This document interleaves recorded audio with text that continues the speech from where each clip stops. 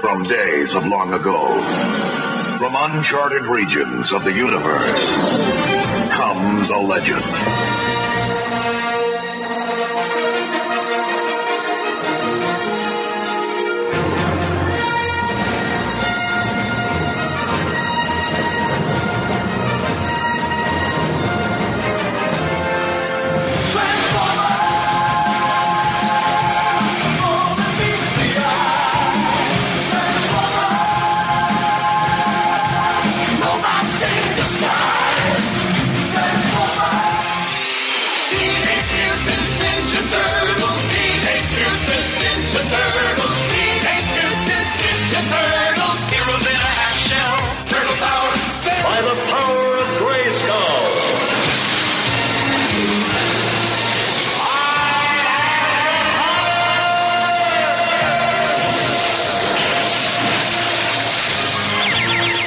Became the mighty Battle Cat, and I became He-Man, the most powerful man in the universe. Nowhere to run, nowhere to hide, panic spreading far and wide. Who can turn the tide? G.I. Joe, G.I. Joe, there, fighting for freedom wherever there's trouble over land and sea and air. G.I. Joe is there.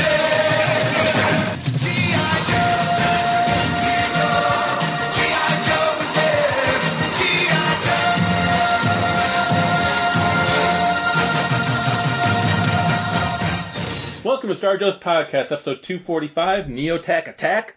I'm your host, Ryan, and welcome back, everyone. Yes, we are back again for another episode. It hasn't been too long since the last one, and I actually have some very special guests with me. You're probably all wondering why the title. It probably doesn't make a lot of sense to many people other than those in the know, and you're going to soon be in the know. Wanted to give a special shout out to our friend Nick Vladik, who has been on the show a few times in the past, and he introduced me to these awesome guys that have this group called Neotech, and I'm not going to say what that stands for. I'm going to leave that up to them. But I wanted to introduce Chris and Andy to the show. Welcome to Star Joe's, guys. Thank you, and thank you for having us. Absolutely. So excited to be on the show. Yeah, I know that Andy, you and I quite a few times have run into each other and been like, I gotta have you on, we gotta get together, we gotta figure this out, and stuff like that. And it was constantly one of those things like we both wanted to do it and we both like were eager to do it, but it was just like never finally sat down and committed and said, okay, this is the day we're doing it, this is when we're doing it. So correct. Yeah, it was just all about timing and things going on. And yeah. So you guys have a local group called Neotech, hence the name of the title of the episode. I thought it would be fun, like kind of like Avengers Assemble. It's like Neotech Attack. So that's what I was kind of going for there. So tell everyone out there what Neotech stands for, like what it means and what it is. All right, so this is Chris.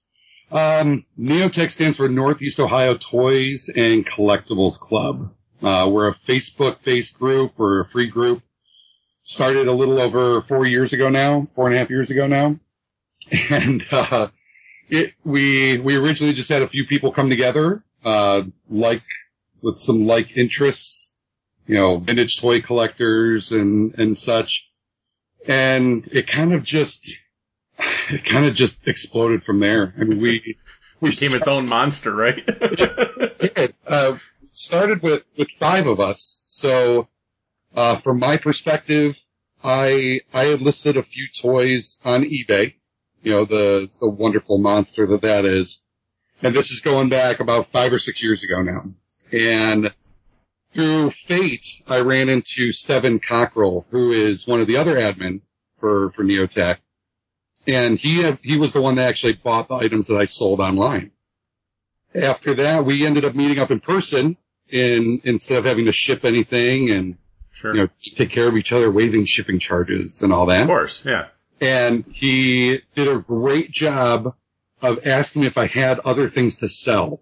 And I let him know that I was helping a couple gentlemen sell an entire childhood G.I. Joe collection. Oh, nice. So a couple of weeks later, he reaches out to me, asks me if I already have the collection, and says, hey, I've got these few other guys that I know are really into Joe's. We would love to set up a little, like, meetup to try to come over and see what you have in this collection that you're selling. And I happen to be one of them. And Andy happened to be one of these guys. So I ended up setting up the basement of my house like a little mini Joe's Toys R Us. Oh, that's awesome. It's just folding tables everywhere. Andy walks in like the big kahuna that he is, and he has a Post-it note pad in his hands. I remember vividly that they were pink. And They stand out. I don't think I got some pink ones right here. See, there you go. Awesome. So, this guy walks up to me, and while I'm still trying to introduce myself, I don't even think I said my first name, and he just says, hey, do you mind if I just go ahead and like marking what I want? That's awesome. So 5 minutes later, there's a sea of pink Post-it notes all over my basement. Mine.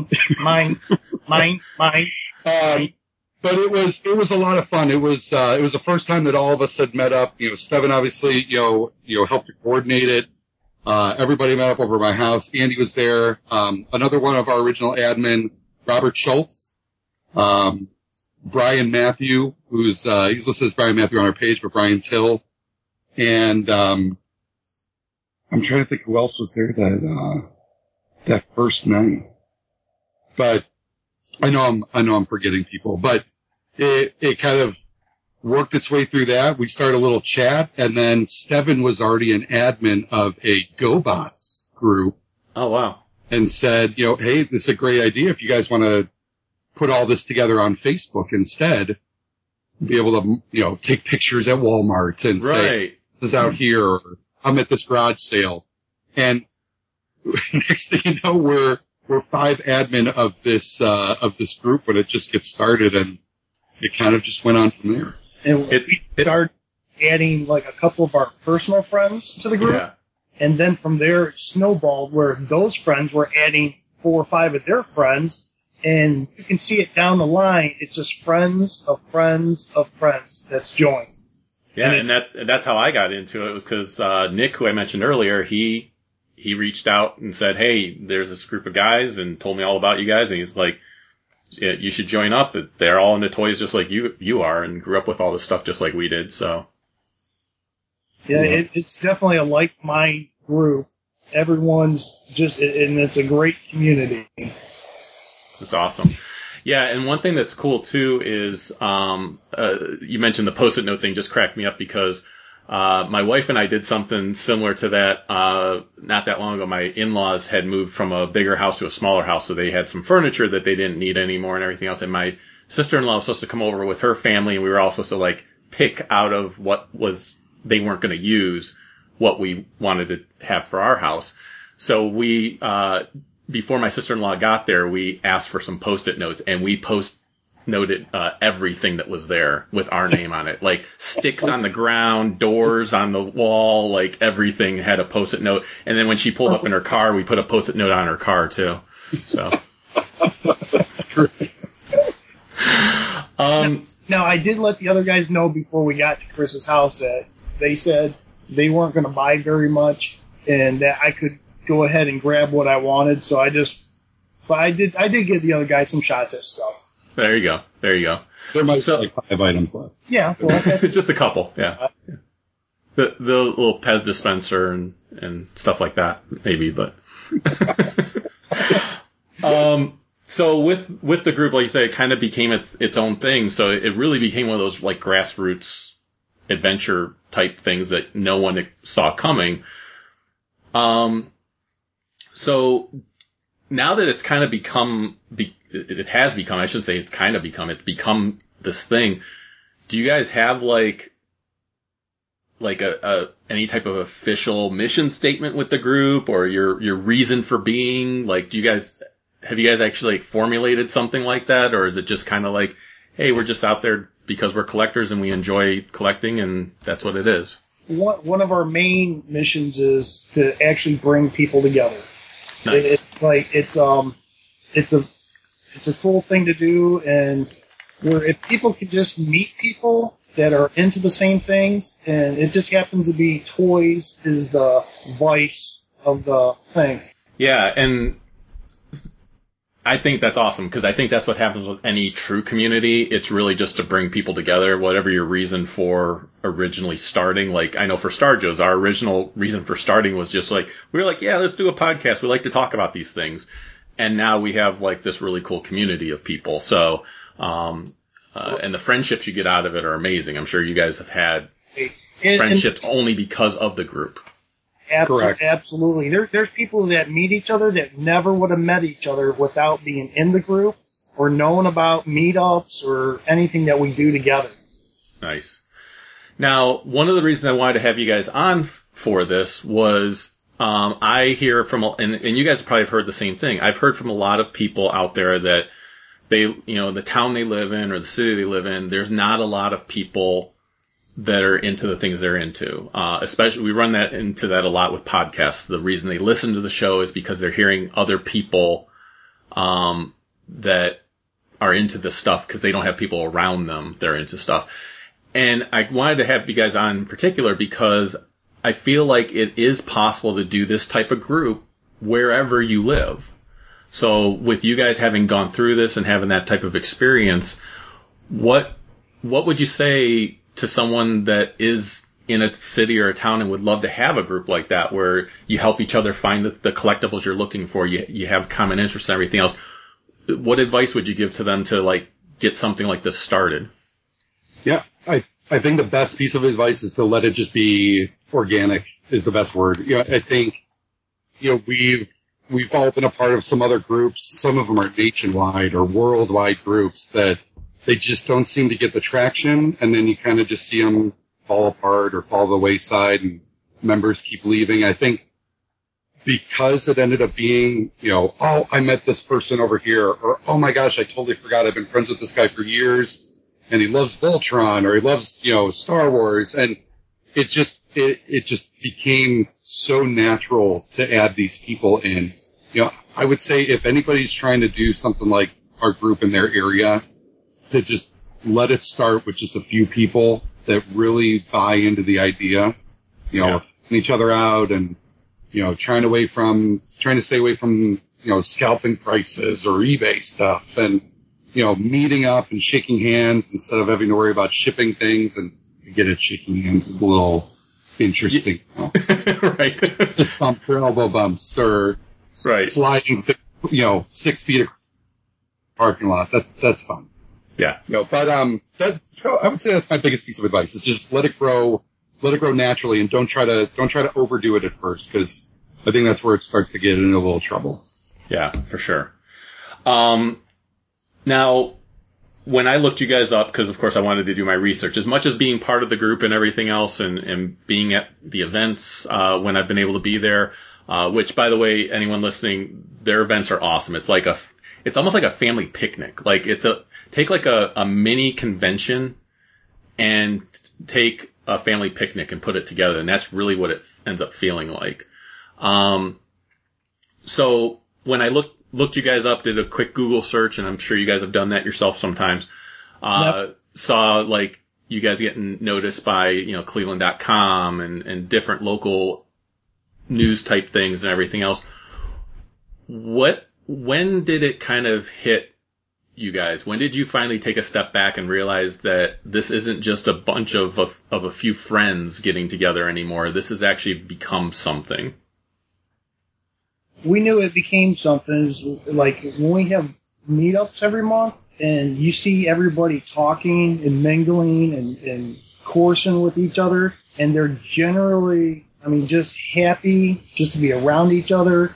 And honestly, it's not even about the toys. It's about friendships. Yeah. And everybody helping each other with collections and just trying to help each other grow stuff. It's just, it's awesome. Nice. Now, outside of, because the obvious big benefit is the friendships. We've talked about that a few times. What would you say is the other benefit to having a group like this? Like how does it help a collector? I think, especially in this day and age, we're dealing with this a lot right now in our group, where you have stores like Walmart and Target and things like that coming out with all these new toys that are replicating stuff that we grew up with. Yeah. And it brings the nostalgia right back, and it's like, oh, I've always wanted it to look like this instead of the way that it looked when we were a kid or whatever it is. But we've also noticed that the supply and the demand for all of us toy nerds out there is just, it's not there. So, you know, which obviously the manufacturers know what they're doing, but like, Yeah. Totally purposely. But, you know, so you have all these people that are scrounging, and 100 people to one are going after these toys. Yeah. But I think the best part about the group when it comes to the collecting piece is just the camaraderie. Like, the friendships obviously help, but Yeah. every day in the group you'll see people posting and say, hey, I found this, or hey, I grabbed this, I know somebody else was looking for it. You know, just yesterday, you know, you mentioned Nick Blodek. You know, he did the same exact thing for me. From way across town, he picked up a couple things I was looking for, and we met in the middle of town really quick on lunch, and I was able to grab them for the same cost that I would have paid if I found them at the store. Yeah, and he's done that for me many times. There's been other guys in the group. I remember the one time I was coming back from a road trip from Baltimore, and I was looking for Marvel Legends, not Magic figure, Marvel Legends Wolfsbane figure, Moonstar figure. Yeah. And which was super tough to find because, of course, you could make 3 figures out of her, so everyone wanted her. And I was going to buy one in Baltimore, and the person wanted an outrageous price, and that's the thing that stopped me from getting it. I was like, I am not paying $80 for a $20 figure. And especially one that's in the stores right now. And I'm on the drive home, and my buddy who's in the passenger seat says to me, he's like, hey, weren't you looking for this one figure? And I go, yeah. And here someone in Neotac had the figure, and he says, does anyone need this? I was going to be driving right past where the guy lives, and I was like, yes, I will PayPal you now, and I will stop by and pick it up. And it was awesome. That's so, yeah. And I've made some friends through Neotac. So like you said, it's cool having the friendship. It's cool looking out for each other, and that's what the group really has become. And I think that's a big stressing point if someone wants to do this, is make sure it's very clear for people in the group that you're out there to look out for each other. It's not a competition to swipe from each other. It's like, hey, I found this. There's more there. Go get it. I'll pick some up for you if you need me to, you know, if someone can afford to do that and stuff like that. So. Agreed. Yeah. What would you say, obviously having a few years under your belt now, what would you say is the biggest things to avoid, or what's some of the quote unquote mistakes that maybe you made, in the group? We're staring at each other right now trying to figure out who actually wants to say this answer. You know, I think one of the biggest things for me that we realized pretty early on, and it's still something that we were just talking about it a couple of days ago, is trying to get the community's feedback before the admin necessarily make a big rule change or a plunge into something different that we want to do. Like, you know, currently, I mentioned those original guys, and like, we've seen a couple of admin come and go, but currently we have 9 guys that are lined up that, between myself, Andy, and the other 7, you know, we do our best, obviously, to wrangle the troops and try to keep everybody on the same page. You know, I'd love to give them a shout out. I mean, like, you know, so, you know, one of the original admin, you know, he had some amazing family changes, you know, and it kind of took that time, you know, away. So when he stepped away, we had a couple people in mind that ended up stepping in and replacing him. One of our other members, Chris Blatnica, was an admin for a time. You know, same kind of thing. You know, family and thing can get in that, and it takes up a lot. You know, and we're totally respectful of it. But I think currently, besides Andy, myself, Steven is still one of the original guys. He's still one of the admin. You know, you've got, you know, Brian Matthew or Brian Till that I brought up. There's another Brian. So Brian Bigas is an admin. Jerome Thomas, Josh Fallon, and then you've got Kyle Callahan and Nate Bickhart that everybody steps up to do something. And even with those 9 like-minded people combined and the diversity that's there, we still absolutely do not always nail it right on the head. And Yeah. I think reaching out to the group and really getting the feedback of how many members do we have now There is as of today? 2,117. So over 20. So, something that started off as 5 guys. And in a complete cliche in my basement. Yeah. Yeah.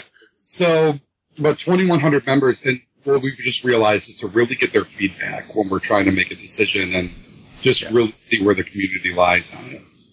That's awesome. That's awesome. And the thing is, and I've witnessed this at events like that you guys have. I've noticed that you guys, people will come up and they want to be helpful. They want to welcome you. Like it truly does. It becomes cliche, but it truly does feel like a family, even though it's complete strangers when you first join the group. 100%. Yep. Yeah, and I think other people can do it in other places. In fact, I'm sure they can.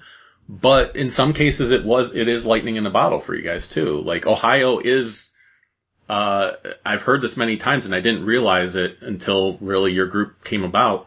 Ohio, especially Northeast Ohio, is a toy market. It's a toy collecting group. Like there's a lot of toy collectors in Northeast Ohio, and I had no idea how big that was. Right. I don't know if you guys knew how big it was.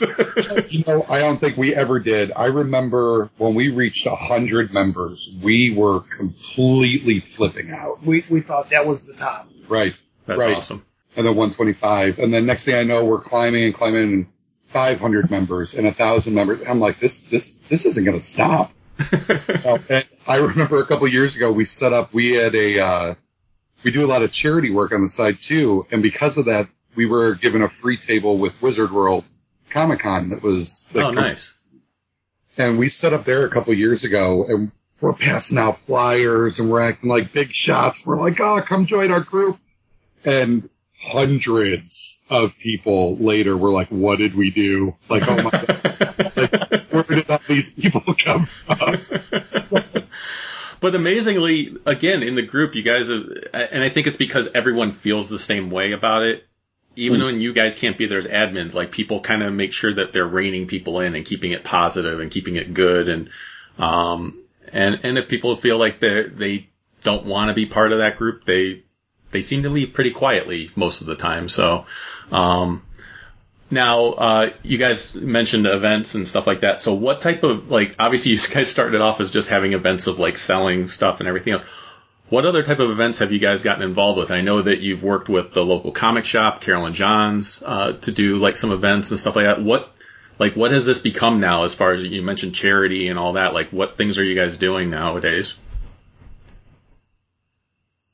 God, I think so over the years, I mean, yeah, we did a couple of years in a row where we partnered with Carol and John's for a wonderful community swap meet. Ended up doing some charity raising there as well. I can't remember how many people. Yeah, Jeff Ritchie is a local artist that has partnered with us to do a bunch of things as well. Rick Lozano. Yeah. Another Rick. Done so much stuff, right? And yeah, I think as far as charity stuff goes, some of the best things that we've done were spur of the moment. There wasn't really much planning involved. Yeah. Heard about someone in need. There was,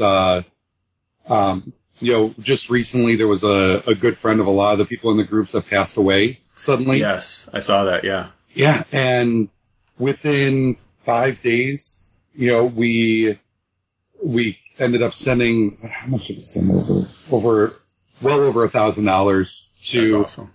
To help with some like funeral expenses. I mean, some of the stuff was just great. We heard about a local family that was having some financial trouble a couple, Decembers ago. We were able to provide Christmas for the kids. It was just, some of the stuff has just been That's really awesome. cool. Yeah. Yeah. Yeah, that stuff reminds me, I've mentioned it on the show before, but when I was a kid, I had, I got to the age, I think we all did, where it's like you stopped playing with toys, and then later on, of course, you started playing with toys again. But you stopped playing with toys for a little while, and my dad was like, do you want, I know someone that is a single mom, can't, give her kid a good Christmas. Would you be okay with parting with some of your toys? And he got all my G.I. Joe toys, including my USS Flag that I had at the time. So that I think growing up with those thoughts, and I learned to do that because of my parents, and I think that's a little bit of this region of the country too. Like people try to look out for each other. Sure.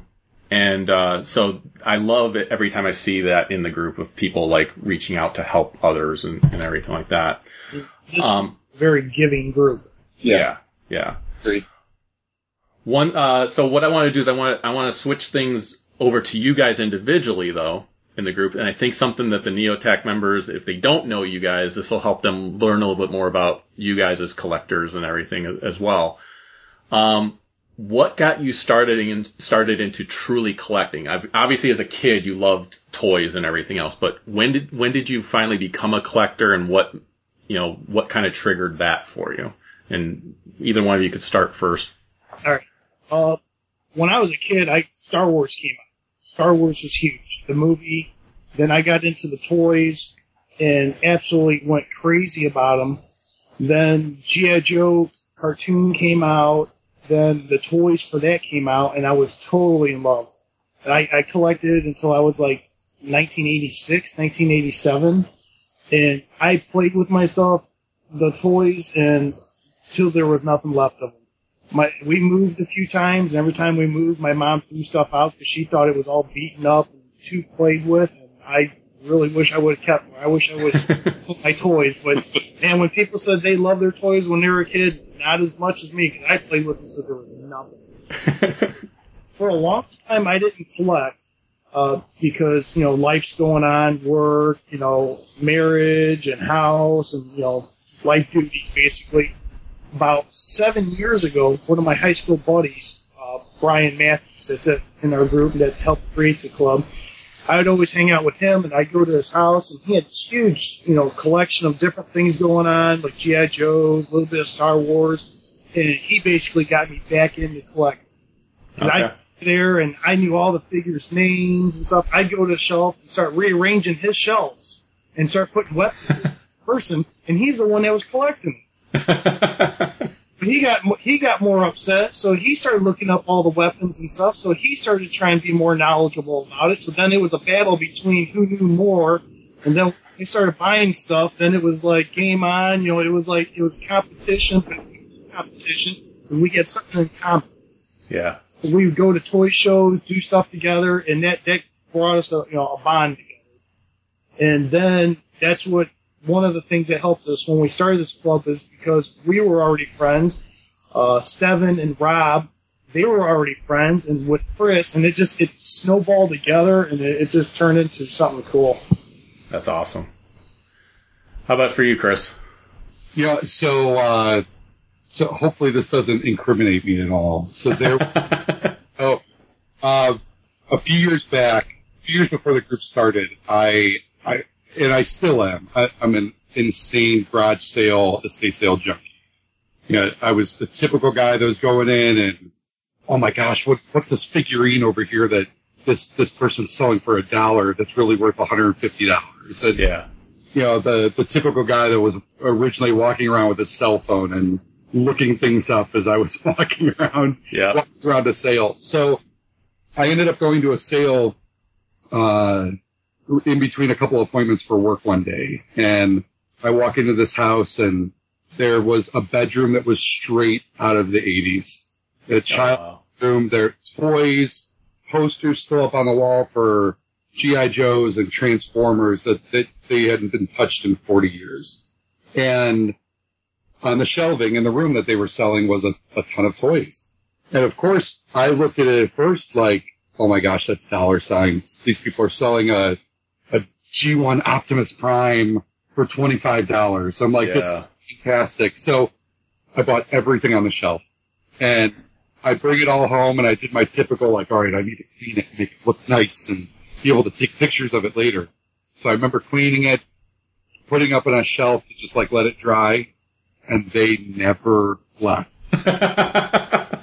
The G1 Optimus Prime, the Mirage, and the Hound that I originally picked up from that estate sale are still in my collection. Oh, that's awesome. And, and I'm the typical kid that, and this goes with a lot of collectors we found, is that there wasn't enough money for everything that we wanted as a kid, right? Right. All the toys from when we were, in our childhood are long gone and moved on to better pastures, hopefully. But that spurred it. And when I first met these guys, I was really, really heavily into collecting like G1 Transformers. Okay. And next thing I know, I go to another sale and they have all the Star Wars stuff, and that stuff is still in the collection today. But that's what it all started for me, and then it just kind of started evolving. Legends, Marvel Legends started getting more and more, popular, and so many cool characters that they were coming out with, and it just, it's evolved. And this is probably a good opportunity to say that we have to have the most understanding wives. Oh, yeah. I'm right there with you. I hope they can all hear us right now. This, little wife plug is never going to hurt anyone. No. So when it comes to toy lines, what was your favorite toy line as a kid? And now that you're an adult and have expanded out, what toy lines have you added to your collection that you never experienced as a kid? And has there been any toy lines that you've removed, that you used to like, but you don't really care for too much anymore? No. If that even exists. It's the best question ever. This is a hard question. Hey, I've done interviews for 10 years. I ask the tough questions. I'm sweating over here. Star Wars, and Star Wars. Yeah. In G.I. Joe's, what I collect now that I never thought I'd collect is modern toys of like Star Wars. Okay. I was only into collecting just vintage because that is what I grew up with and that's what I really stuck with. But there's actually some newer toy lines that are within the last 10, 15 years of actually the figures are cool, the vehicles are cool, and they go along with like, say, Star Wars, like Clone Wars, the cartoons. It's just so many more things have got interest in me that I collect. Some of the things I wish I would have collected more of was maybe Shogun Warriors. Oh yeah. I did have Godzilla, and I did have a couple of the figures, but I wish I would have had more of them. Those were probably the coolest things ever. Yeah, and I think it's so similar for me. I think, and I have childhood pictures that are still in frames here in my basement of me holding, probably 4 or 5 years old, and I have a, Boba Fett in my hand, or, a Lion-O from Thundercats in my hand, or there's Transformers in the picture. I think Star Wars is one of the cool things, I think, at least for me, that it's one of the only lines that I feel like it really tried to keep up with the times. Yeah. There's a lot of stuff obviously coming back. Marvel is obviously DC. They've done a good job of trying to hold on for different things. But I mean, Star Wars, I think, is at least evolved well with what I like to collect. Yeah. So I think easily over half of my basement is Star Wars stuff. That's awesome. Yeah. That's awesome. What would you say for you is the toughest part of collecting? Oh God, I know what my two things are right off the rip. So you go first. I can say these in my sleep. Go ahead. All right. So money and space is yes, the top two horrible things that every collector probably agree with. I mean, there's never enough money for everything that you want. And then even if you did have enough money for everything, there's never going to be enough space. You can't put it anywhere. Yeah. Mine is money and trying to get the toys in the house without the wife seeing.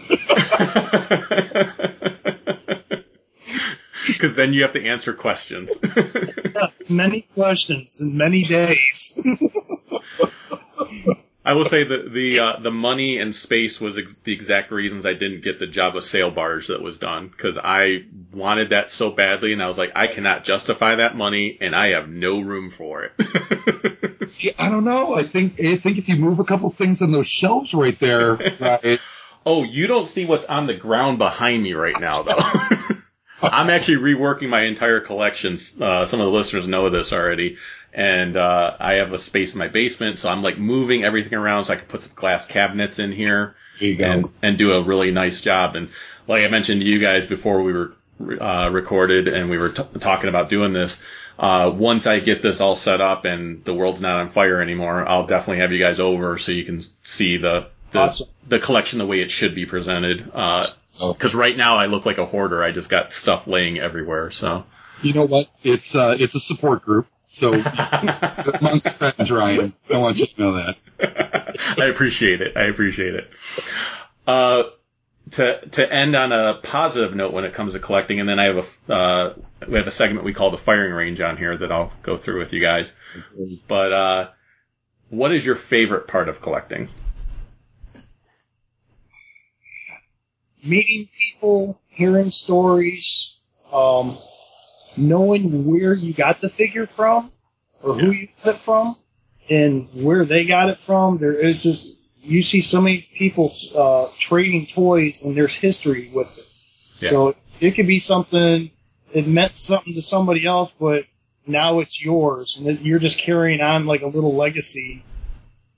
Yeah, and I would agree with that too. I think a lot of that wraps into the nostalgia part. Nostalgia doesn't necessarily mean that it has to be 40 years ago when it was happening, but right. Hearing a story about why this person has 15 of this specific Voltron, I might be talking about myself right now. but hearing the stories that go along with some of this stuff, right? And to know why they really got into it or why they're after this specific toy because it means this to them that's probably my favorite part. And just, I know at least for me, and I know a lot of collectors are starting to get into this range where they're starting to share it with their kids too. Yeah. I had the pleasure of taking my daughter to Star Wars Celebration last year. Oh, awesome. And here's a little 6-7-year-old that's running around in a Rey outfit, and people are asking her if they can take pictures with her. That's awesome. It was fantastic. So that's probably up there too. That's pretty cool. Yeah, that's one of the things if I'm in a toy aisle and I see a little kid there, like in awe looking at a toy or something like that, I'm not going to knock them over to get the thing I want. Even if what I want is the thing that they grab, I'm like, okay, it's really for them. And if that kid can grow up with that toy and have fond memories like I did when I was a kid, then it's worth it. So. Absolutely. So, all right. So we do a segment on the show called the firing range. And these are quick hit questions. They're usually this or that, but, there's 10 questions. You can answer them any way you want. So even though in some of them I'm going to give you 2 choices, you don't have to pick the 2 choices. You can be creative if you want to be. With some of these are debates that we've had on the show. So my one co-host Chuck and I we love the same stuff, but we don't always agree on the same stuff.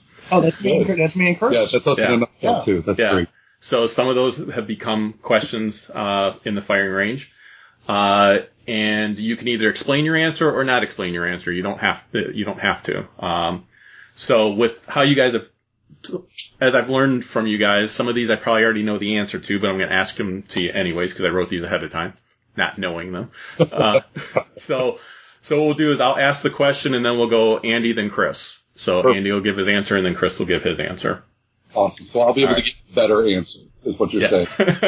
You'll get time to think about it. Not if my answer involves you.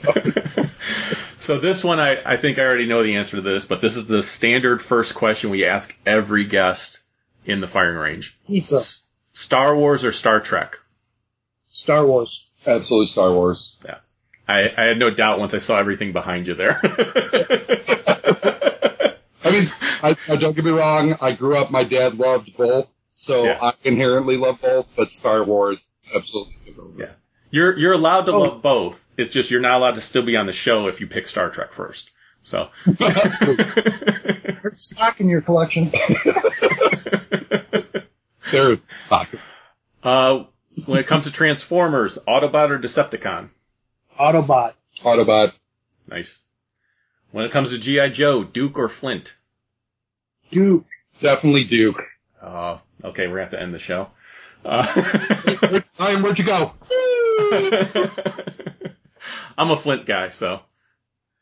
That's fine. Put against you. When it comes to muffins, blueberry or chocolate chip? Chocolate chip. All right, good, because I'm going to say blueberry, and I did not want us to say the same thing. That has actually been a debate on our show. I'm a chocolate chip guy, and Chuck is a blueberry guy, so. Oh, man. It sounds like I need to talk to Chuck. You do. And Chuck is also a Duke guy. That's where the Duke Flint thing came from, so. All right, good. I think I know the answer to this one already, again, based on what we were talking about, but it might be a struggle for you from what we've also talked about. Vintage or modern when it comes to toys? Vintage. Oh, man. Oh, option C. I choose option C. I told you can answer it any way you want, so there you go. If I had to only have one, it would be vintage. Yeah. Okay. Yeah, I would agree with that. Okay. Very nice. We asked this question because there have been a few people that have surprised us with their answer. R2-D2 or C-3PO? R2-D2. Yeah, absolutely R2. Little carcass. Oh, never mind. Oh. We have asked that question so many times, and everyone said R2-D2, and I was like, okay, I'm going to ask it this one more time, and if someone says C-3PO, we'll keep it. If they say R2-D2, we'll get rid of it. That episode, someone said C-3PO. Really? And then we had like 3 or 4 more people after that say C-3PO, and I don't know what they're smoking, but. I was going to say, I want their names. I want to talk to them. I want to find out. Their mind has to work in amazing ways to choose. Oh, Chuck is a C-3PO guy. Again, this is a debate from the show. Wow. Okay. R2-D2 is my second favorite character in all of Star Wars. Absolutely. Has he watched the Clone Wars? Like, how could it? Plus, he's the reason they're all still alive. Come on. I mean, on multiple accounts. Yes. Multiple accounts. Yes. Right. Translate C3. Yeah. He-Man or Skeletor? Skeletor. Oh, I knew you were going to say Skeletor. I have to go with He-Man. I go with the good guy almost every line. Yeah. But I totally see Andy V's. I go with the good guy almost every line except for Masters of the Universe. Then I go Skeletor. But my favorite character in Masters of the Universe is Man-at-Arms. So still a good guy. So yeah, I would have said that too. Yeah. Favorite turtle? Obviously of the Teenage Mutant Ninja Turtles. So. Yeah. Right. Who'd you say? Michelangelo. So can I give 2 answers? So if we're going based off of old school and video game stuff that we grew up with, I was always Donnie. Okay. But new school and the movies that they came out with, again, they're up for debate, whatever. Yeah. I love Raphael. I love the character that he made around him. So. I actually, as much as I don't care for the Bayformers, I didn't mind the Turtles movies that were done by Michael Bay. So, yeah. Favorite comic book character? And again, you can answer this any way you want. So if you want to give me a Marvel and a DC, you want to give me a good guy and a bad guy, whatever you want to do. Definitely Marvel all the way. It would be Duke and G.I. Joe. That was my main focus. You already used I don't care. Hey, it's his answer. He can answer it. I mean, that was something I looked up to. And look, Ryan, I understand you're hosting the show, but you don't need to in this. Wow. So I would go. So I'll do DC and Marvel. So for Marvel, it's the Incredible Hulk. Okay. So all the way from childhood, and I won't be able to show it to you, but there's a little Focus Hulk collection. Stop the room over here. Little. Yeah, I think over the years with DC, I think one of my favorite characters has turned into Constantine. Oh, nice. Okay. I'm a big fan. I love the movie that they did. I know that was debatable too. The Justice League Dark shows that they did were fantastic. Yeah. And, I really like them. I love the actor that they got to play him on the WB shows and stuff like that. Like he's the perfect Constantine. So yes, he was. So this has definitely been a huge debate one on the show. And since I'm talking to a couple big Star Wars fans, this should be right up your alley to be able to answer this, and it might still be a debate. Is Chewbacca a sidekick? Good question. This is the one we're ending on, so.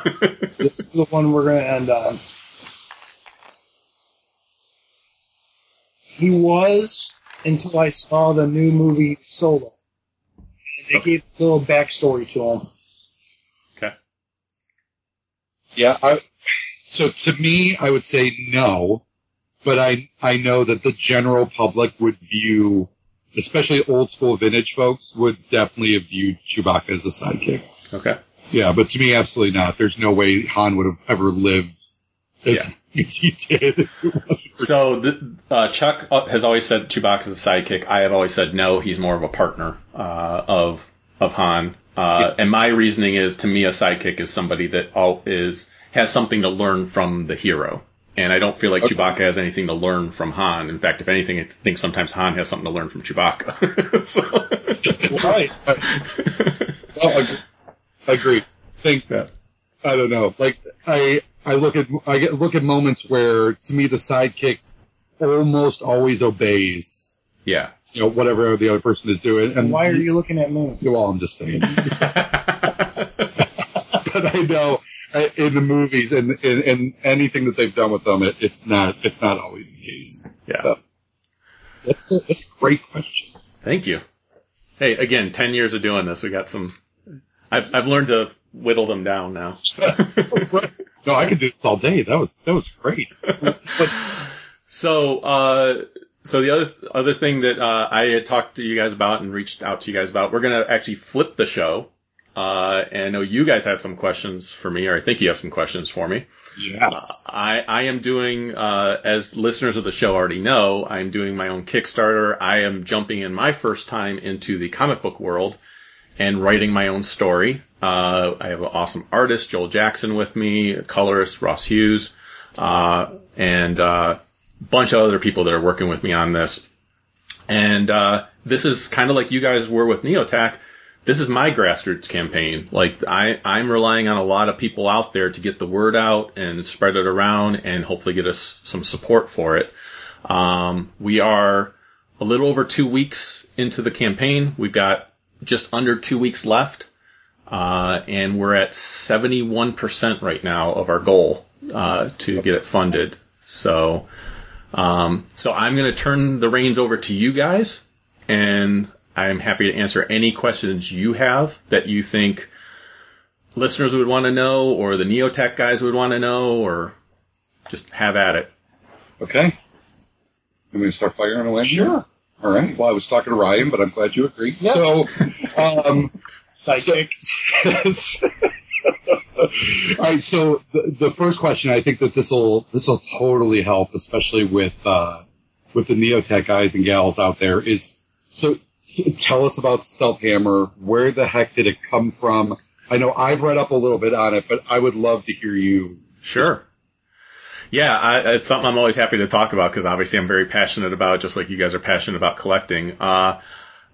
Stealth Hammer came from a simple idea, which was my wife had the nickname Stealth Hammer. She got the nickname Stealth at one job, and she got the nickname Hammer at another job. Stealth was because she swooped in and was able to win a few contracts for her company out of nowhere. And so her boss started calling her Stealth. And then she had to work in brand compliance at another job where she kind of had to make sure they were following the rules of the logos and the brand and everything else.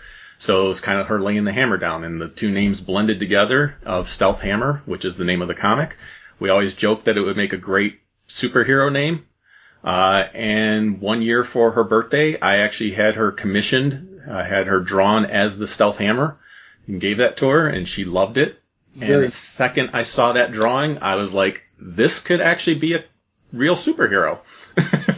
And the second I had that thought, ideas just started flooding my mind. I started jotting down ideas, putting them on my phone, taking pictures of things that I saw that could be good inspiration for stuff. And it just kind of went from there. Stealth Hammer, the elevator pitch of it is that she is, it's named after my wife. My wife's name is Jamie, and Stealth Hammer her name is Jamie, and she is a teenage college student that finds herself, with superpowers, and she also finds herself part of a legacy of protectors of the planet and of the people on it, in a world of high-tech gadgetry and supernatural mythology. And it's really a love letter to all the things I love in pop culture, as comic books, movies, video games, all of that type of stuff is wrapped up into this story. Little nods to all that type of stuff while telling a very good, compelling story with characters that people can identify with. Yeah. And that's really what it came down to, was bringing all that together and making a story that is cohesive. It isn't like Spider-Man 3 where you're trying to cram too much into one story or anything like that. Why'd you pick that movie? Why'd I pick that movie? Because they were that was supposed to be 3 movies. And it turned into 1. But yeah, I have a lot of ideas, but I had a lot of people helping me to whittle it down. And, yeah, it's become this whole mythos, this whole world. My wife loves hearing me talk about it because she's like, you've got so much going on in your head. And to quote what she has told me many times, she's like, not everyone's brain works that way. She's like, you come up with all these stories of where it's going to go and what's going to happen and where this character comes from. And she goes, yeah, people's brains don't work that way. You need to get this out there. So That's awesome. Yeah.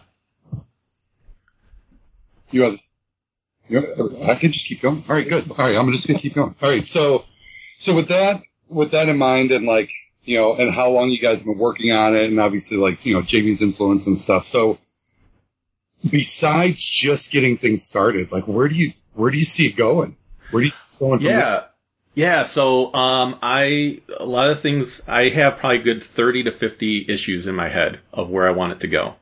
So this Kickstarter is really just to get that first issue done, because then that becomes your business card to get around to publishers and say, here's what the story is and here's where we want it to go. And my artist, Joel Jackson, he actually is doing a couple pinups that will go in this first issue that show future stories of where we want to take the character.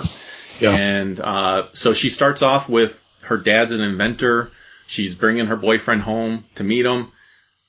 Her dad's not there yet, but she runs into her uncle, and her uncle, of course, is jealous of her father. He wants to get ahead. He wants all the notoriety that her dad has gotten. So he sabotages the lab, and she gets caught in the explosion. But there's a bit of a twist because there's, of course, some destiny involved in that, and through mythology, some mythological characters that get involved.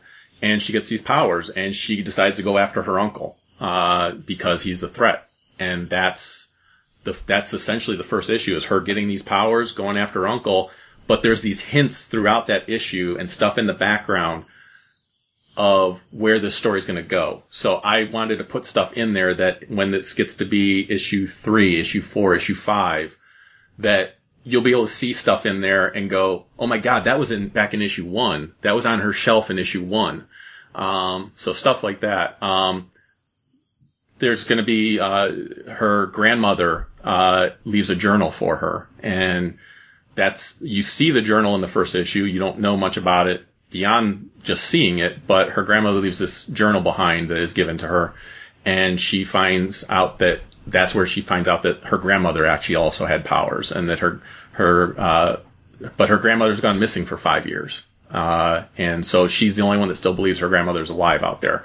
There's, of course, a big bad that's working everything working the scenes in the background. He is not seen in the first issue, but he is mentioned in the first issue. So, there's a lot of these little nuggets. Like, you get a basic good origin story and a good battle in this first issue, but you get these little hints that there is a bigger world out there for her. That's awesome. All right, so as a follow-up to the villain piece, can you give us a little more? Like, what's going to make someone look at the villain that you're writing and answer a question in an interview where they actually say that they like Skeletor better than you. Yes. So, the main villain, like I said, his name is mentioned in the first issue as Jormungand, which is, if you know Norse mythology, that is the big opponent of Thor. And he is, he's my Lex Luthor. He's kind of like a business mogul. He, of course, has a hidden secret about himself, of what he really is and who he really is. But he's like that Illuminati group. He's working everything behind the scenes. And what he's done is he's been able to open a portal, to other dimensions, and he's able to bring in these mythological beings, to our world to become part of his army. The cool thing about it is, I mentioned it's high-tech gadgetry meets supernatural mythology. One of the things I always loved with like things like He-Man or Thunder the Barbarian and things like that was bringing technology and mythology together. So in the first issue, you kind of see them being a bit separate. So you have like a mythological character like Ari the Elf in the issue. You have a villain named Marzana that's in the issue. She's a Polish deity of death. These are all like real things that I tried to look up, was mythological characters that really aren't used, but I think are really cool. And Joel helped redesign them to be something cool. Her uncle ends up teaming up with Jormungand to soup up these mythological beings. So these aren't just like, oh, here's the Headless Horseman. It's the Headless Horseman on a robotic horse with with some cybernetic parts added to him and everything else. So there's things like that will be happening in this story. We see it a little bit on the cover of the first issue with these creatures called the Tokolosh. That are these goblin, gremlin-like characters, and they have these cybernetic parts on them, rocket packs, and everything like that. So that's the fun, is kind of bringing these two worlds together and then throwing a superhero into it. Right. So, whereabouts is this going to be taking place? Is this going to be something local, or is it somewhere that we've never heard of? Is it just a... So it is on Earth. I relate it to Iron Fist, I should say. Iron Fist in a world of Mega Man meets Thor is how I relate it. So you got some crazy technology like you might see in a Mega Man game, but it is Earth. It is. I don't say it in the first issue, but I have every intention on the locales and everything else being based on places in Ohio. I'm sure at some point I'll actually mention where she lives. But I do throw in little nods to the local area that I grew up in, which is Ari the Elf is 216 years old. Wonder where I got the 216 from. So Okay. So there's little nods like that to where it's at, but it is Earth. But she's gonna travel the world. I am dealing with a lot of world mythology here. So she does take a trip to Iceland, where a lot of this gets originated from. I actually did go to Iceland, which was awesome. So I was able to kind of get a lot of inspirations from things there. Ari the Elf actually came from a little toy. So we were talking about toys earlier. A little plush toy that I saw of this elf there is what became the inspiration for Ari the Elf. No. Right. And when I first saw a picture of Ari the Elf, Brian, I referenced my dear friend Andy here because I feel like they look so similar. Oh yes. Yeah. It's a good-looking character. Yeah, he's just adorable. I'm telling you right now, he's going to be a fan favorite. I've had so many people tell me that they love the character without even having read him. They just love the way he looks. So you put a little hat on yourself there, Andy, you're going to be good to go. From the artwork I've seen, it looks great. Yeah. So you already alluded to this, but one of the questions that I had, I grew up loving Greek and Roman mythology, loving it to death. So when you saw this like Percy Jackson stuff come out, years ago and things like that really dove into it, it had me from the get-go. So what other, and you mentioned a couple things already, like what other kind of mythologies could people expect? Yeah, so like I said, she does find out she's part of a lineage of heroes and protectors, and it's, of course, since her hero name is Stealth Hammer, of course she has to find out that she has a lineage all the way back to Thor. So we do have Norse mythology that plays a factor there. And in my world, Thor is not truly a god. He's really just a person that gained superpowers. And of course, because of the time that he lived in, those superpowers made others believe that he was a god. She's going to have ties to King Arthur and Excalibur. In fact, you'll see on the first page, there is Excalibur hanging up in her room. Wow. So we're going to have that in there. There's going to be ties to Robin Hood. So there's going to be a lot of these characters that we all knew growing up with, and there will be some time travel. I'm not going to get crazy with the time travel because I know how much of a mess that can become. I am going to be approaching it very methodically to have her meet some of these past characters or read about them, and we'll see old adventures of them. But they're all part of the same lineage. When it comes to mythology, I am pulling from mythologies from all around the globe, and I am trying to pull things that, like I said, typically are not used. So I do have some characters like Baba Yaga, if you're familiar with her as a witch. She's a very well-known witch that has a house on a chicken leg, and she rides around on a mortar and pestle. She is a witch that I do use, so she's probably one of the more common names of characters that I'm using. But I mentioned the Tokolosh earlier. They're actually an African mythology creature. And like I said, they're kind of like gremlin characters, but they're created by dark magic. Nice. I mentioned Marzana, which Marzana is hilarious how I came across her. She was the first villain I created. I was watching Mystery Science Theater 3000, and they did a little song about creatures of different countries and stuff like that. And they mentioned this name Marzana. I was like, who's Marzana? And I liked the name of it. So I looked her up, and there wasn't a lot out there about her as far as actual physical representation, not a lot of artwork about her or anything like that. So it kind of gave us free reign to like just base it on the description and make her our own. I also have ones I've created. So there's Marzana travels with these creatures called wolf rats, which are exactly what they sound like. They are rats the size of wolves with some wolf-like features.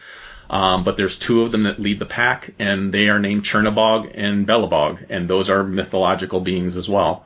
Nice. So I've really done my homework. This isn't something I jumped into lightly. I have loved mythology my whole life. But I wanted to bring mythology and technology together because I also loved things like Mega Man and Transformers. And there is actually a nod to Transformers in the first issue, which is if you saw the artwork of her uncle in the big battle robot, it's a Volkswagen Beetle and it's yellow. It's my little nod to Bumblebee. So, great though. Yeah. So there's things like that. She does quote Ghostbusters in the issue, and her dad calls her out on that, because he does, of course he's hesitant. He doesn't want his daughter to be in danger. And she says, Dad, for whatever reasons, Dad, call it fate, call it luck, call it karma. I believe everything happens for a reason. And her dad says, did you just quote Ghostbusters to me? There's a couple Star Wars nods in it. One is her uncle realizes that it's his niece who is Stealth Hammer, and she responds back with, "You'll find I'm full of surprises," which is a classic Star Wars line. And there's a 5-page backup story where Ari the elf is riding on her back while she's climbing these mountains in Iceland, and of course very reminiscent of Yoda being on Luke's back during his training. So that's so great. Now I have a question. Yes. Everybody that you're working with, how did your team come together? Oh, great question. So I originally worked with an artist, Alexandra Scott. I worked with her a little over a year ago, and she did all the character sheets. And how I found her was a buddy of mine, Robert Atkins, who does the podcast with me. He teaches at Savannah College of Art and Design. And he says, I've got a student that she's really talented. I think she's professional level.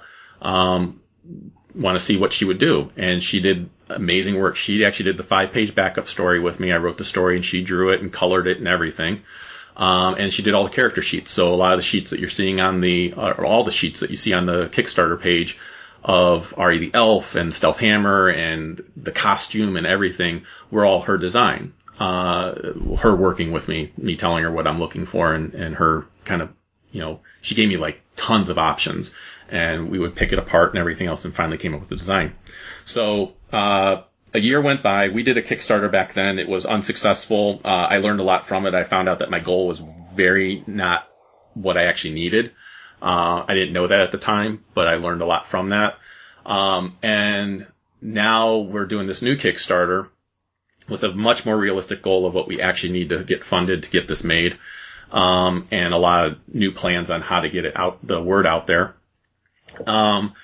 But my new artist, Joel Jackson, Alex, through various circumstances, we just couldn't finish doing the work together.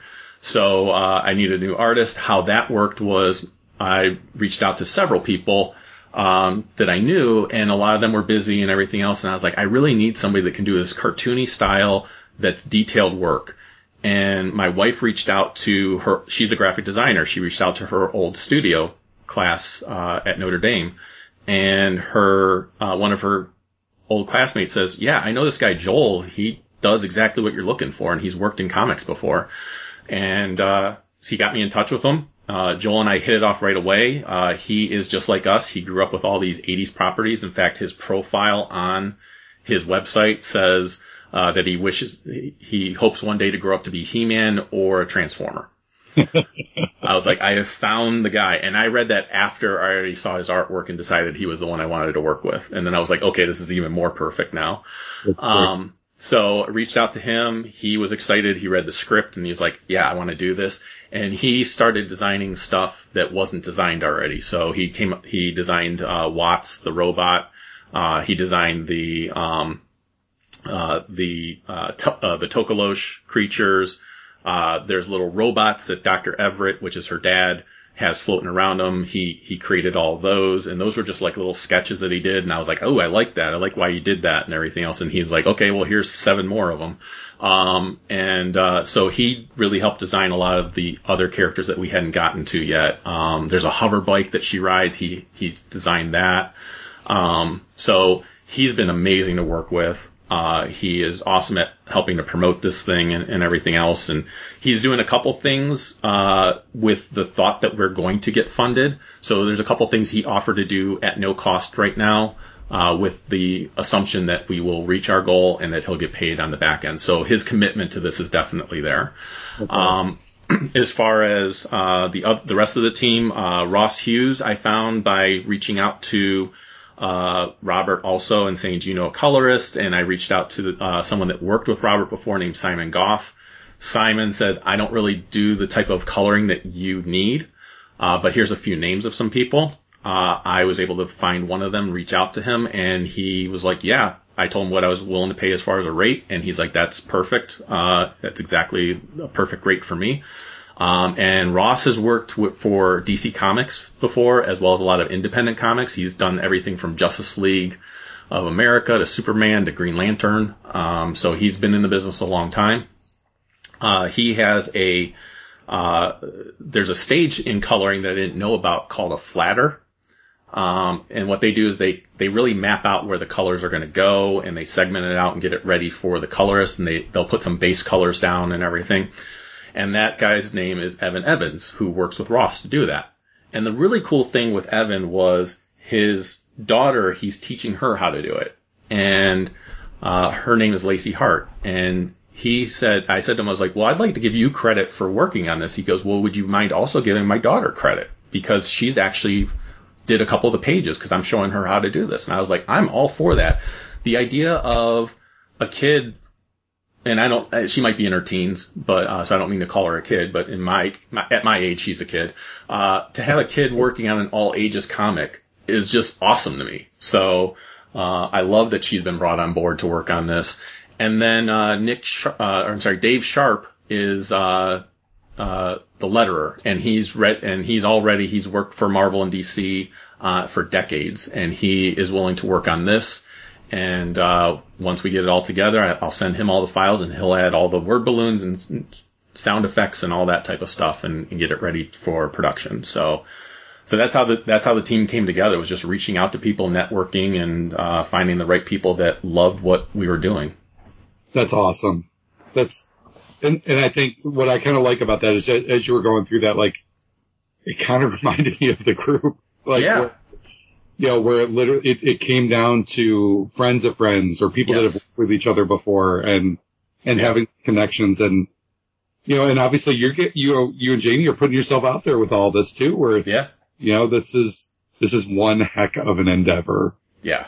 And it's something I've always wanted to do. It's one of those things like they always say pursue your dreams. And it's one of those things I'm like, man, I wish I had done this earlier. And I remember hearing a quote from somebody one time saying, you're right where you're supposed to be. Yeah. So could I have done this earlier in my life? Sure. But I'm doing it now. And I'm not. And my hero's tagline is, and this is a true tagline that my wife has used in her life, which is why I used it and I love using it, is that's not how the story ends. Yeah. So it's a story of not giving up. And I'm sure we're going to get this Kickstarter funded, but even if we don't, it's not how the story ends. This comic's going to get made one way or another. Yeah. Well, and that kind of brings me to one question that I had still is that what was the coolest moment of this process so far? What was that moment where you were like, oh my God, this is happening? The coolest moment. So I always wanted to tell a story and I always wanted to see my name on something that I created that came from my mind. We talked about toys. When I was growing up, I loved telling stories of like how G.I. Joe created the Transformers to help battle against Cobra, and Cobra created the Decepticons, and then He-Man came up from these ruins, and they were an ancient civilization that was buried long ago. So I was always creating stories with my toys, and I always wanted to create a story and see my name on the spine, and that would just mean the world to me. So the coolest moment of this was to have all these little notes and these words that I typed on paper, and then to actually see them. Right? That's the coolest thing, is to go, 2 years ago, this wasn't even a thing. Or 2 years ago, this was a nickname my wife had that I thought would be a cool superhero. And now I got this whole world building that I'm doing, and it's all coming together. And that's the coolest moment. That's awesome. And I think, so we've only got a few more questions for you, but sure. So can you elaborate a little bit more on, obviously there's comic influence and, childhood stuff in there. Like, what do you see a connection with some of the toys?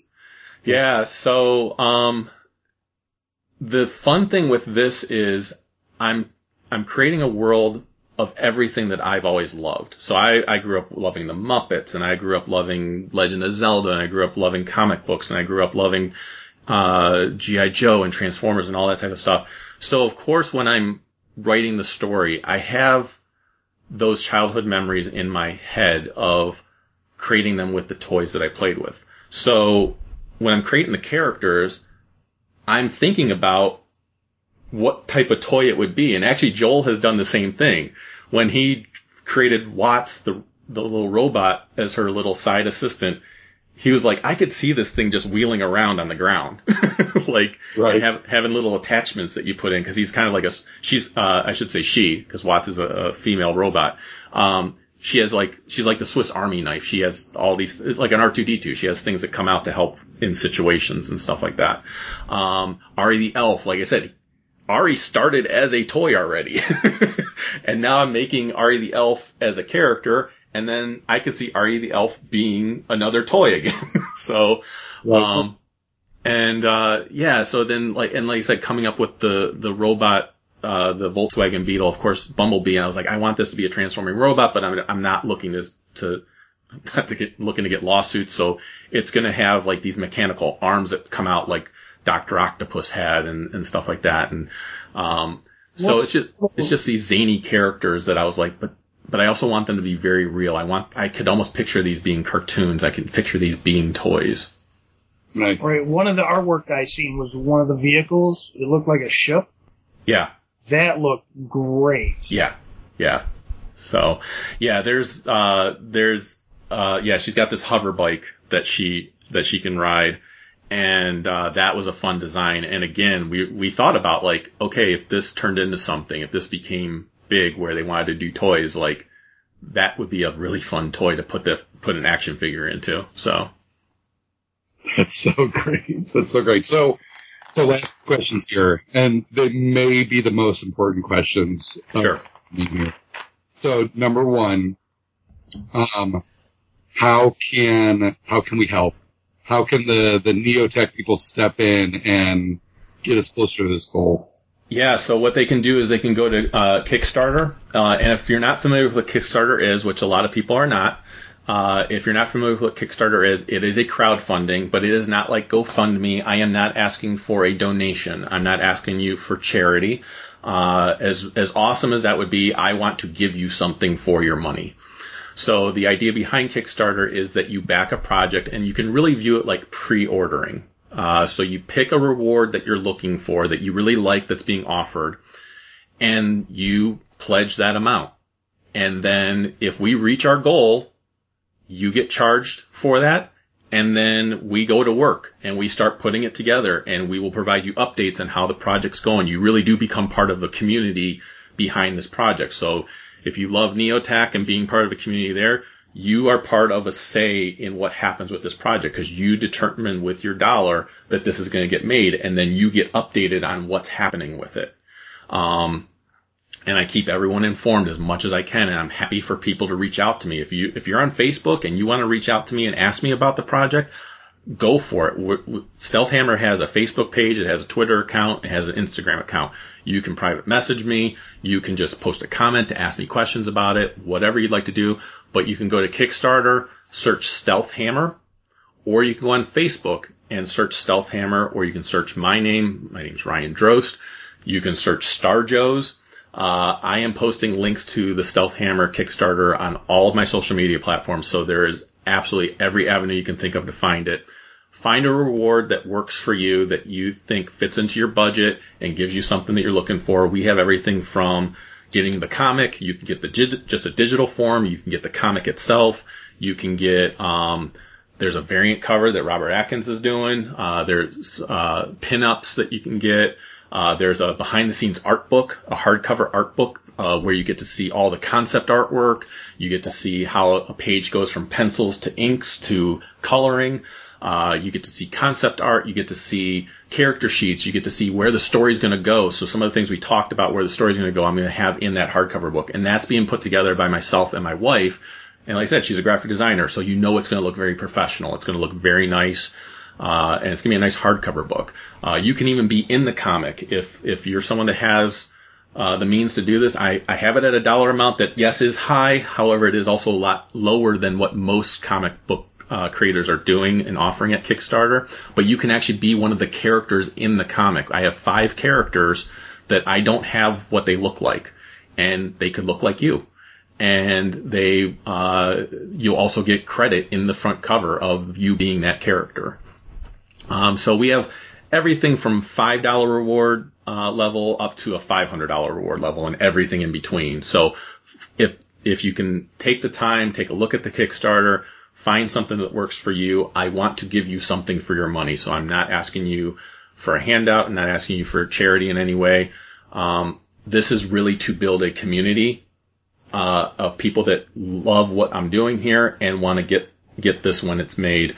We are at 71% of our goal right now as of this recording. We have until August 24th to reach $8,500. And that $8,500 goes towards paying my art team, goes towards paying for shipping, it goes towards paying some taxes and fees, and it goes towards producing some of the other rewards that are out there. $0 of it goes into my pocket. I can promise you 100% of the money is going towards this project. So if we surpass the goal and I have more money than I know what to do with, that's an awesome problem, because what's going to happen then is I'm going to put even more money into what you get back from it. So if we can do more pages in the comic, I'm going to do more pages in the comic. If I can do more pages in the behind the scenes book, and we're going to do that. $0 of this is going into my pocket. It's all going into the project. Nice. That's so awesome. Very, very cool, Ryan. All right, so we've come to the conclusion here. And again, we were trying to build up to this, and I'm trying to get as much hype into this question as I can. If Stealth Hammer was alive and a real person, would she be a Neotech member? Oh, absolutely. So here, and I can honestly answer that too, and I can actually say that she really is, because if you look at the first page that's on the Kickstarter, she has laying on her bed some comic books laying right on top of the bed there. She has little figurines sitting on her shelf. She is a collector. Like you can see on that first page, there's a lot to look at there. She is very much a collector, so she absolutely would be a member of Neotech. Awesome. That's great. That's so She great. quotes Ghostbusters, for crying out loud. No, I know. It was a loaded question. But, no, that's so great. Right. And honestly, so from my perspective, and I know Andy can share this, is that we can hear your excitement behind it. Yeah. And that draws people in. Yeah. You know what I mean? And, I know that we feel the same when we're probably talking about the group, at least the majority of the time. Yes. And, Yeah. It's awesome. So, no matter what, awesome job. Thank you. And I will say, because I'm of course going to provide the link for you guys to post this episode in Neotech, so people will be able to check it out and everything else, listen to the episode and learn about this. If you cannot give right now, I absolutely understand that 100%. It's tough times and everything else. And tough times happen whenever. So it's not just because of what's happening this year. They can happen whenever. So if you can't do anything right now, absolutely understand that. What I would ask, if you want to help the project, is then share it with people that you think would like to know about it. I'm sure people in Neotech know other people, other geeks like ourselves, that would love to know about this project. So spread it around, share it around. That's the best way you can help me if you're not able to back it yourself. And I hope that a lot of the Neotech people stick around to check out Star Joe's in the future too, because we love talking more about this type of stuff. So. No, absolutely. And I could see myself becoming a pretty avid listener. We just talked about the new G.I. Joe line in a couple episodes ago, so. Well, and I don't know if, so we had, I don't know if the camera is still working or if you can see it, but we've got a little Snake Eyes that was sitting here in the background from the new line. So, all right, so before we wrap up, you've had this great smile on your face the whole time. So I'm actually, you won't be able to see it probably, but I'm going to take a little selfie here and see if we can do it without, we're going to blind ourselves with this little light that I've set. Sorry. Change it. All right. So let's go ahead and pause and smile. All right. I'm going to crop the crap out of that and make sure that my stomach doesn't take up 2/3 of the picture. But, so, any other questions for us, man? Or no, I am so thrilled to have you guys on. This has been absolute honor to have you on. Like I said, I've been wanting to have you guys on for a while because you're local guys and you did an amazing thing bringing this community together, and I'm excited to be part of it. I know you guys mentioned right before we started recording, I've been a member for the last 3 years. I don't get to events as often as I want to right now. My wife is immune compromised. We're on complete lockdown, so we're not going out to anything right now. But once things are going good again, I can't wait to get back out to the meets. And I've gone and sold things a few times, and sometimes I've gone just to kind of see what's going on and see what people have. And both times have been awesome. And I remember going out to Melt when it was out at Melt and everything. So I think it was Melt. Was it Melt? It was. Yeah. It was in there at one point. Yeah. And then you guys have had a lot of the meets. There was a lot of the meets at the BW Buffalo Wild Wings right by my house, which is like literally 5 minutes from my house. So in Strongsville. So yeah, I love being part of the group. I love seeing the posts of people. I've done claim sales myself. And I've gotten to meet some really great people because of it. So, it was an absolute honor having you guys on, and I hope people in the group, when they take a look at what I am trying to put together, that they get excited about it and want to be part of it. No, absolutely. And I can't say enough. Thank you so much for having us on. The pleasure was all ours. Yeah, I think for it being a random Tuesday night in August here, I can't explain how much I was looking forward to getting done with work Yeah, and same trying to here. beat off enough like 3 or 4 square foot in the basement that I could set up a table that me and Andy could sit at and be able to chat with you. Yeah, I was very much looking forward to it myself, and I'm looking forward to being able to see you guys again and hang out, and we'll for sure plan something again in the future to have you guys on the show again. Maybe next time there's the toy news and everything else. Like I'm trying to remember why am I blanking on the name of the toy fair?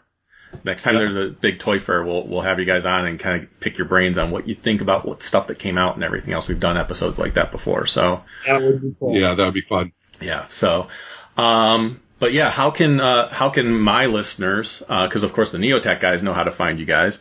How can my listeners find Neotech? On Facebook. Yep. Yeah. You can just type in Northeast Ohio Toy and Collectibles Club, or you can just type in NEOTACC. Yeah.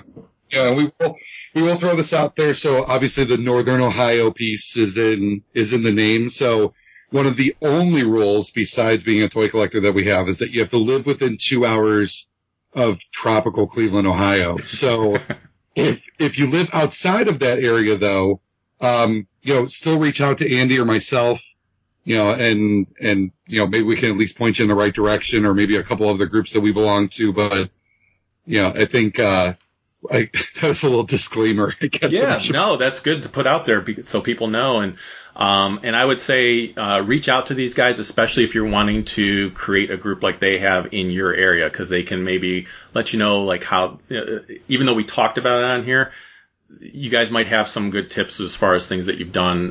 They can tell you the environment they're in, and you might be able to say, hey, try this or do this, and might be able to help them along. Yeah, agreed. So, absolutely. So I'll give our information out for any new listeners, especially the Neotech people that are out there. You can find us at starjoes.com. We are on all of the major places that you find podcasts. In fact, I just added tonight. I didn't realize I wasn't on there, and I kicked myself for this. But we're now on Spotify. I don't know how I wasn't on Spotify before, but we're on Spotify as of this evening of this recording. We're on Stitcher Radio. We're on, Apple Store, whatever the heck they're calling it now. It used to be iTunes. Now they're calling it something else. But and a bunch of other ones. There's Podchaser, everything. But we're on pretty much everything you think of other than the ones that are elitist type podcast places that want you to have 10,000 downloads every week. We're not at that level. So, but it's okay. That's all right. Yeah, you can find us everywhere. Yeah, we only have 1.3 million downloads. That's all. Right. But yeah, you can find us anywhere. And much like, again, if you're a Neotech person listening to us for the first time, Star Joe's is a community. So we have a Facebook group, and if you request to be part of that group, I will approve it the second that I see it. We have a fan page, we have an Instagram account, we have a Twitter account. So you can please become part of our community also. We don't, much like you guys in Neotech, we don't tolerate people bullying. We don't tolerate people being negative towards each other. We create a good, positive environment, and I've been very proud of that because we've maintained that for the last 10 years. So please reach out to us and become part of our community as well. And with that, I will go ahead and close the episode by saying the Force will be with you, because knowing us is half the battle. Take care, everyone.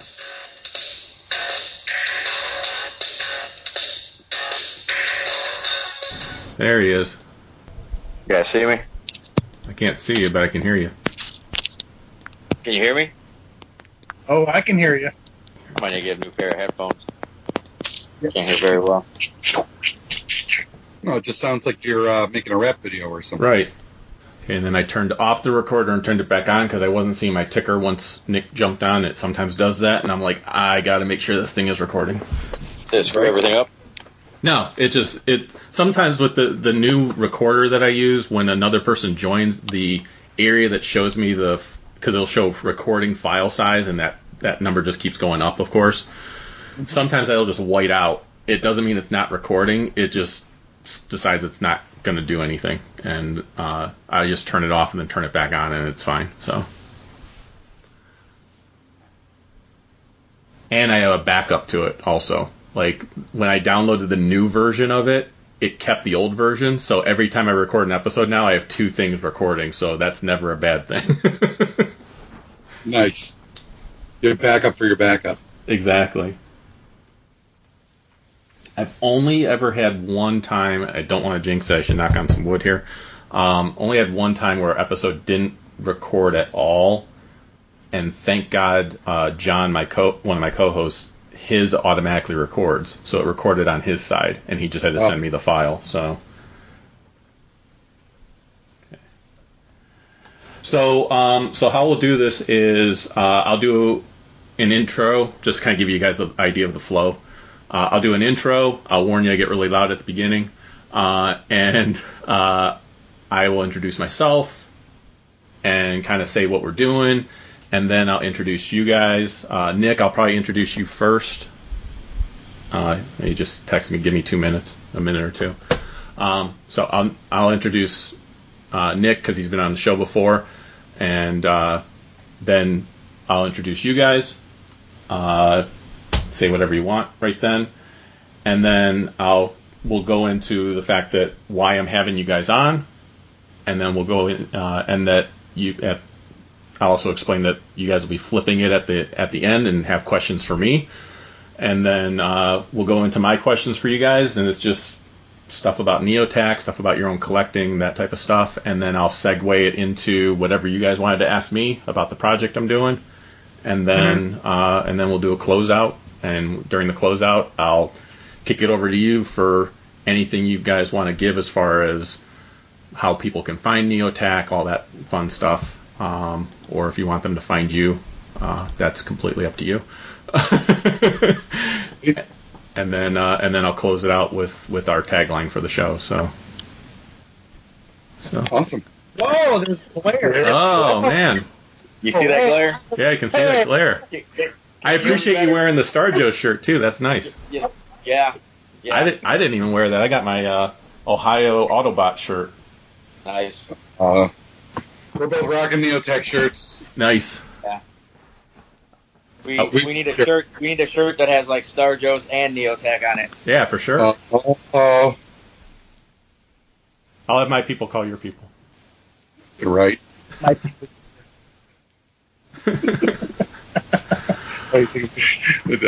All right. So, do you guys have any questions? Nick, you know how this goes. So, Yeah. did you hear me say what I was going to do? I was going to introduce. I'll start it off, and then I'll introduce you, and then I'll bring them on. Yeah. And I want to get like a kind of a sound check. If you guys could each talk, Nick, if you could talk first, and then. Can you hear me? Yeah, I can hear you fine. I'm getting some type of like staticky sound though. I hear it. That too. Do you have earbuds in or anything, or I don't. do you have any? Because I don't know if that might be Can I what put it some is. Yeah, just to see if that plays a factor. Because I wasn't hearing that before.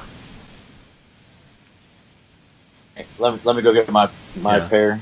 Yeah, Andy Okay. and then do you prefer Chris or Christopher, or what do you prefer? Panda. Chris. No, God damn it. Chris is fine. Okay, We call him Panda. you can call him whatever you want. It's not the worst nickname. Just how the nickname came about is not exciting at all. Gotcha. It could.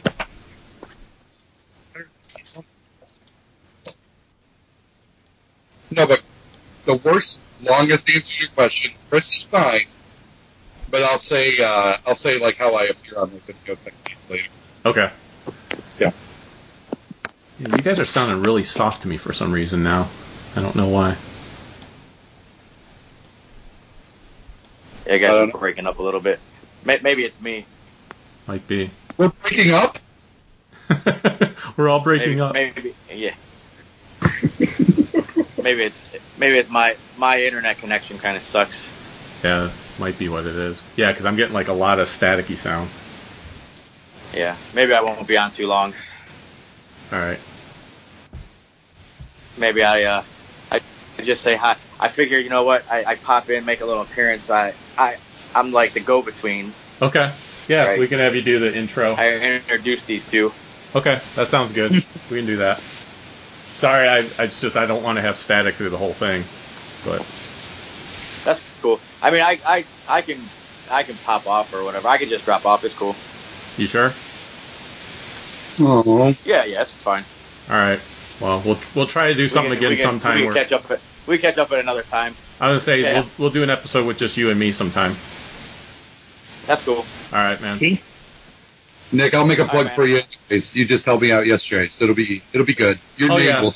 Oh yeah. Cool. Oh, we'll still mention Nick for sure. I don't know if it'll all be good, but it'll be mentioned. Well, at least mention that this wouldn't be possible without me. I introduced Ryan to the group. I'm gonna just talk saying, about I'm gonna talk about how I got introduced to them and everything. Absolutely. So, Right.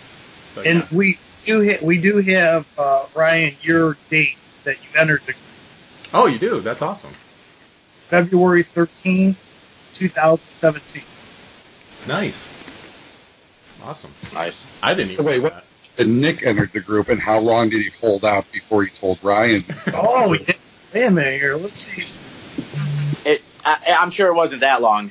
You guys don't need to look that up. We'll look that up. Don't worry about it. So I will say that I think Nick introduced me a while January- before I He actually was- joined the group. Oh, really? Yeah. January 11th. So just 1 month. Oh, So okay. That's good. not bad. No, that's not bad. Okay. And that's after Andy and I reconnected Yeah. So. Grade school. from the picture that I had posted a while back from Metro Catholic. Nice. You What guys will be- What I might school. do too, Nick, is I might just throw some of this stuff in after the episode over too, so this way people get to at least hear you a little bit. That's cool. I'm gonna drop off now. All right. All right, man. I'll talk to you guys later. Take care, man. Good to All see right. you. Bye. All right, man. Bye. Bye.